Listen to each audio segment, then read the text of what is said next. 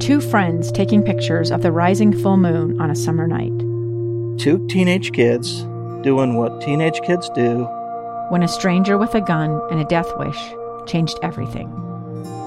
It was violent, it was senseless, and I will never understand it, I will never accept it. I'm Amy Donaldson, and unfortunately, we're all too familiar with stories about how violence shatters lives. But what we rarely see is how they are rebuilt.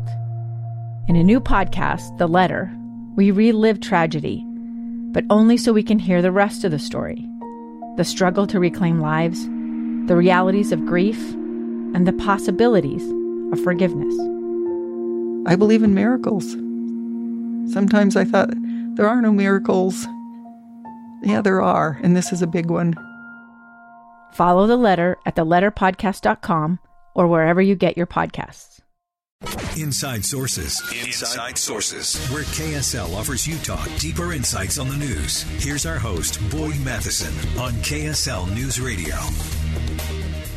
Welcome to an expanded edition of Inside Sources. I'm your host today, Greg Skordas. We're going to start by talking about the legislature. And as you know, when the Utah legislature convenes, a couple of things happen. First of all, the Chief Justice of the Supreme Court addresses the legislature. That was Matt Durant, who spoke to them a couple of days ago about the state of the judiciary. Senate President Stuart Adams spoke. But we also had the State of the State address, which was by Governor Cox, who kicked that off yesterday as well. And in so doing, he gave a couple of messages, number one of which was about his what he calls the pursuit of happiness, laid out in the Declaration of Independence. I want to focus on that last right, the pursuit of happiness. You see, it isn't government's role to give you happiness, but it's government's job to protect your right to pursue it. Now, unfortunately, researchers from the University of Chicago recently reported that for the first time since the survey began almost 50 years ago, more Americans reported being not too happy than very happy. Recent polling also tells us that more young people than ever before believe that for the first time in our nation's history, their generation will be worse off than their parents. Many people seem to be accepting it as fact that any efforts to create a better world are futile, as if some sort of slouching towards mediocrity or worse is inevitable. And that was Utah Governor Spencer Cox talking about the Declaration of Independence. And of course, he was speaking about life, the rights laid out in the Declaration of Independence, including life, liberty, and what he talks about, the pursuit of happiness. And I think that that's in this day and age where more Americans are not happy, certainly not happy with their government as they have been in the past, not happy with the leadership in the past. I think our administration right now is at some fairly low approval ratings. Congress, both nationally and perhaps even somewhat in this state, are not at a very high rating. And people are just unhappy generally. The climate is a frightening thing. The economy is suffering a little bit. But Utah is really doing quite well. And in light of all that, our state is in better shape than most. And he also addressed the fact that things are not necessarily getting worse, and that the future of this country and our state is in our hands. To every young person today grappling with fear, I want to speak to you. Whether it be fear of finding a good career or a home you can afford to buy, or fear of a planet in peril, or attacks on democracy at home or abroad, or the effects of inflation, or fear of any of the other crazy things in our society today. If there is one message that I could give to you, it is this. The future of our state is not written in the stars. It is for us, the free men and women of Utah, to dictate our destiny. And he's talking about fear in a concept that I tried to expand on a little bit here. He shared his desire to transform people's fear into something else. If I could turn your fears into one thing, it would be faith. Now, I don't mean faith in the religious sense, although I'm a proponent of that too. I mean faith in good things to come, faith in us, and faith in yourselves, faith in our capacity and commitment to solve today's hard problems together, faith in a future worth being excited about. To anyone who believes that the next generation in Utah will be worse off than their parents, my message is simple. Not now, and not on our watch. Two friends taking pictures of the rising full moon on a summer night. Two teenage kids doing what teenage kids do.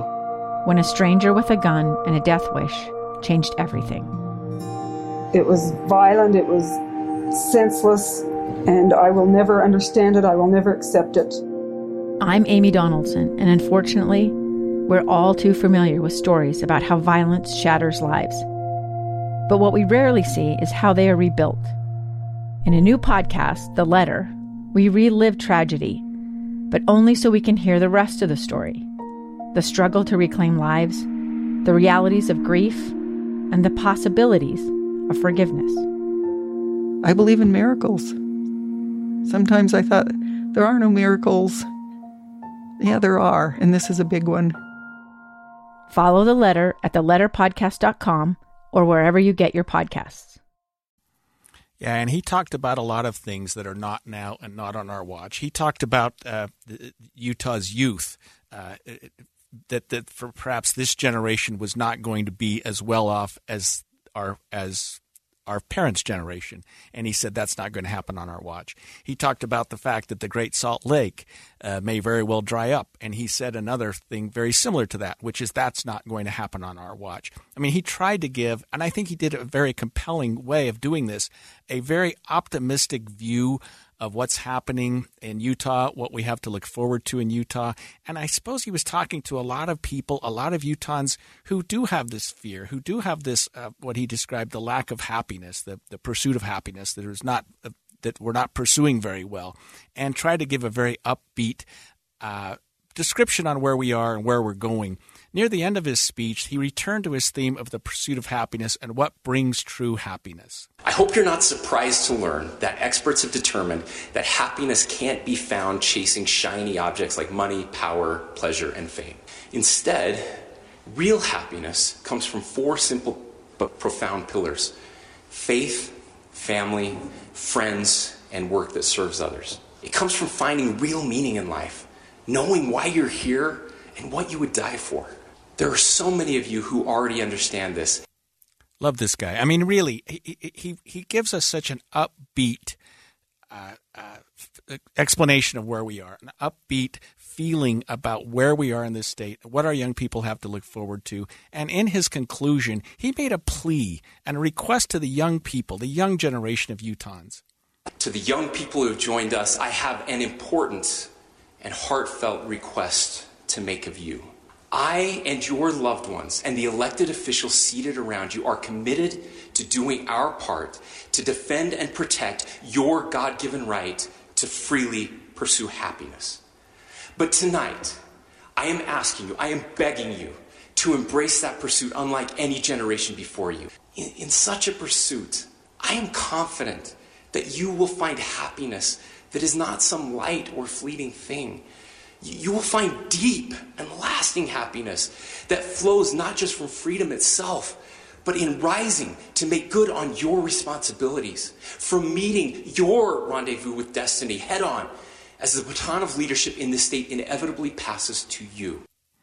And we didn't play the clip from the governor talking about the water situation in Utah, but that's obviously on everyone's mind right now. And people, I mean, I read a study recently that said the Great Salt Lake will be gone in 5 years. I mean, I can't imagine anything worse for our environment, for our state, for our ski industry.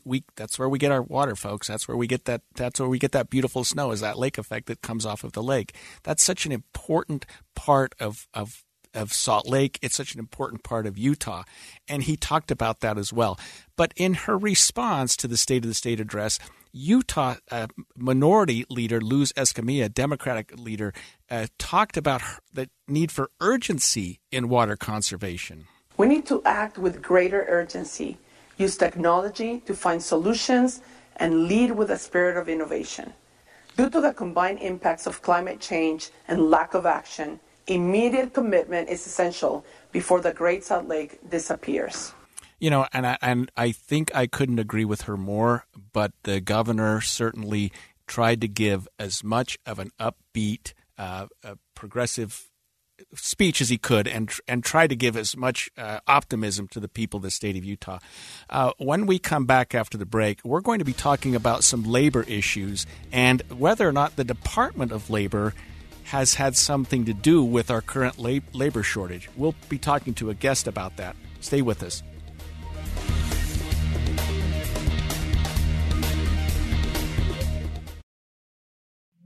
Two years ago, Americans watched in horror as a crisis unfolded at the Kabul airport. She was tear-gassed and beaten. Images of thousands desperate to escape Taliban oppression filled our news feeds. More than 80,000 Afghans made it to America.